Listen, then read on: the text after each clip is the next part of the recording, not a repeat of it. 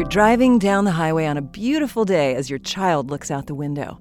She asks, "Why is the sun following us?" The sun, of course, doesn't actually follow us, but it's a neat trick of perception. When we drive, it looks like things on the side of the street pass by quickly.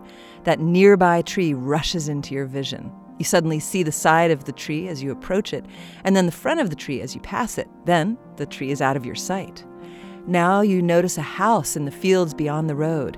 Like the tree, the house comes into your view, but it seems to move more slowly. You have time to watch the side of the house, then the front appear before you. And if you watch the mountains in the distance, it seems to take hours before they move out of your vision.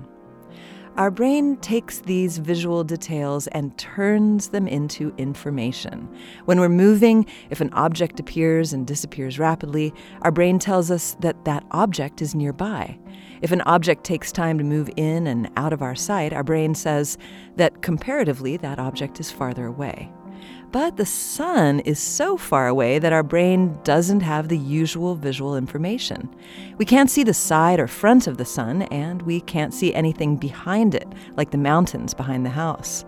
Without these visual cues or a sense of comparison, our brain can easily assume that the sun keeps pace with us exactly wherever we go.